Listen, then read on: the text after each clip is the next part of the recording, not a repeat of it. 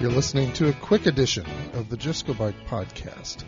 I'm your host, Mark Wyatt from the Iowa Bicycle Coalition, and we're on the RAGBRAI Route Inspection Ride. We're coming to you live from Clear Lake, and we just got checked in our hotel, and I have Vern and Vicki Willie, who are two people that we see frequently on the route inspection team.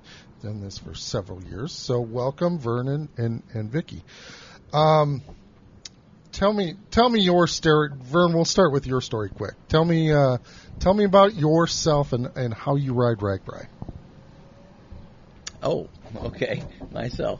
I'm 67 years old and rode, I don't know how many RAGBRAIs, but several of them I rode as able-bodied, and then I had an accident and broke my back, and so now I ride it as a hand cyclist. Okay. And so logistics are a little bit different with that, but in the last few years I've rode a combination of either with my wife and our own little team or with the Adaptive Sports Club of Iowa, and so there's some different fundamentals that I have to get through to get up in the morning and get going and then ride, but I usually try to ride early, and I seem to, well, like a turtle, just keep riding and riding. Now, the riding itself, Vicki, you could probably say that it's probably no different. It's just the logistics of getting in and out and having to think of things. Does that sound right? That sounds correct. Yeah. So our topic today that we want to talk about is breakfast.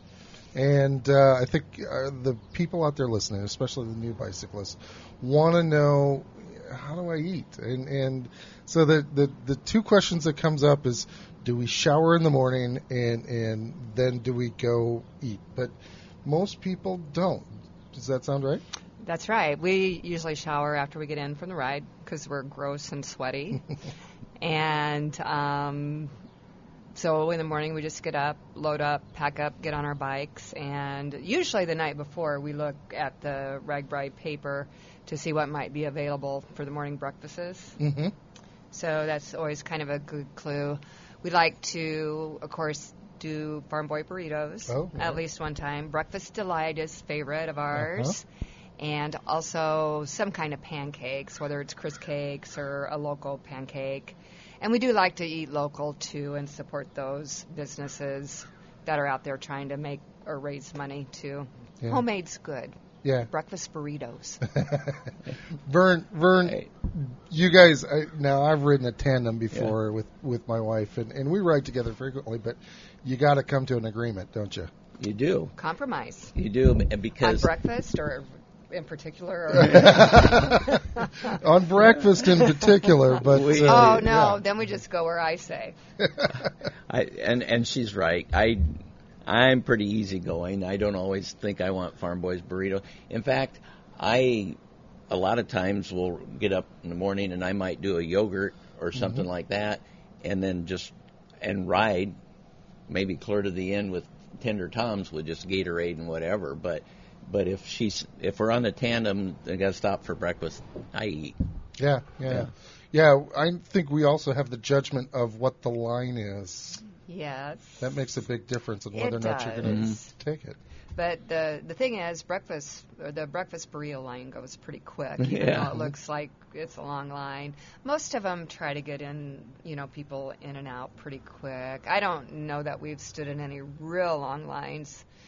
We might avoid them for the day and try to hit them the next time. So how many miles do you think you would do? What's the maximum before this is no longer breakfast? We got to get lunch. Well, usually we try to get 20 miles out before we worry about breakfast. Yeah, we like to get some miles in. But breakfast is good anytime. So. Yeah, and we usually try to leave by 6:30 in the morning. Yeah. And when I'm riding with the Adaptive Sports team, Mike just gave us orders for everybody in the group that we'll all be leaving at 6 a.m. That's because the hand cyclists and things, it takes a little longer to ride the route, and we want to make sure everybody's in a reasonable time. So 6 a.m. we'll be out and about. Yeah. So we rode from, where were we last night? Algona. Yeah. And ended up in Clear Lake. What did you guys think of the ride today? I loved the ride today. Yeah? I did. you're talking about breakfast, and I think we had 2 or 3 breakfasts today. So, like I said, I love the route. Yeah. Actually, it was very nice. Somewhat flat, and and there's still slow grade to go up, and we didn't have a lot of wind like we did the day before. So. Temperatures were a little milder today. Yeah. Yeah. I always love coming in to Clear Lake because it's just so pretty. Yeah, the last 10 miles is amazing. It's just so pretty.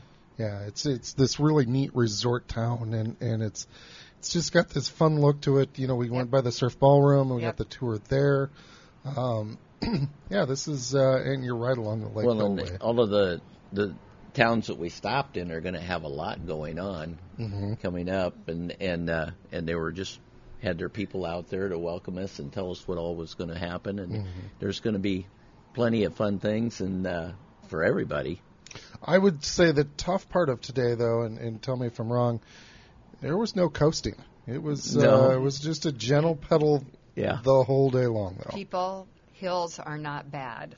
Flat with a headwind is bad. And we didn't have much of a headwind today. We had a little bit. There was some there. I can tell there was some there because you can tell that when it's flat and there's nothing to block it. Right. Yeah, when it's flat and you get a little bit of wind, you never quit pedaling, or I never do. So this is, to the listeners out there, this is the one key is probably don't take this for granted. Train hard and make sure even if you're a flatlander, get some training in before you get here. I rode out this morning for a good share of the ride with Sarah, who is on the council in Alagona, and we chatted a little bit about because they don't have very many hills around here. They got the gentle grades and things, and their training routes. And so I says, so in effect, your hill training is actually going out and riding in the headwinds. And that's what they said. Yeah. Yeah, they put windmills up here for a reason. No doubt about it. Well, cool. Hey, I appreciate you guys being on. Thanks for lending your experience to our listeners and letting them know what they can expect when they ride from Algona to Clear Lake. We'll see you guys bright and early, not 6 o'clock, but we'll leave about 7 o'clock in the morning tomorrow, and we'll do another episode of the Just Go Bike. So thanks for tuning in.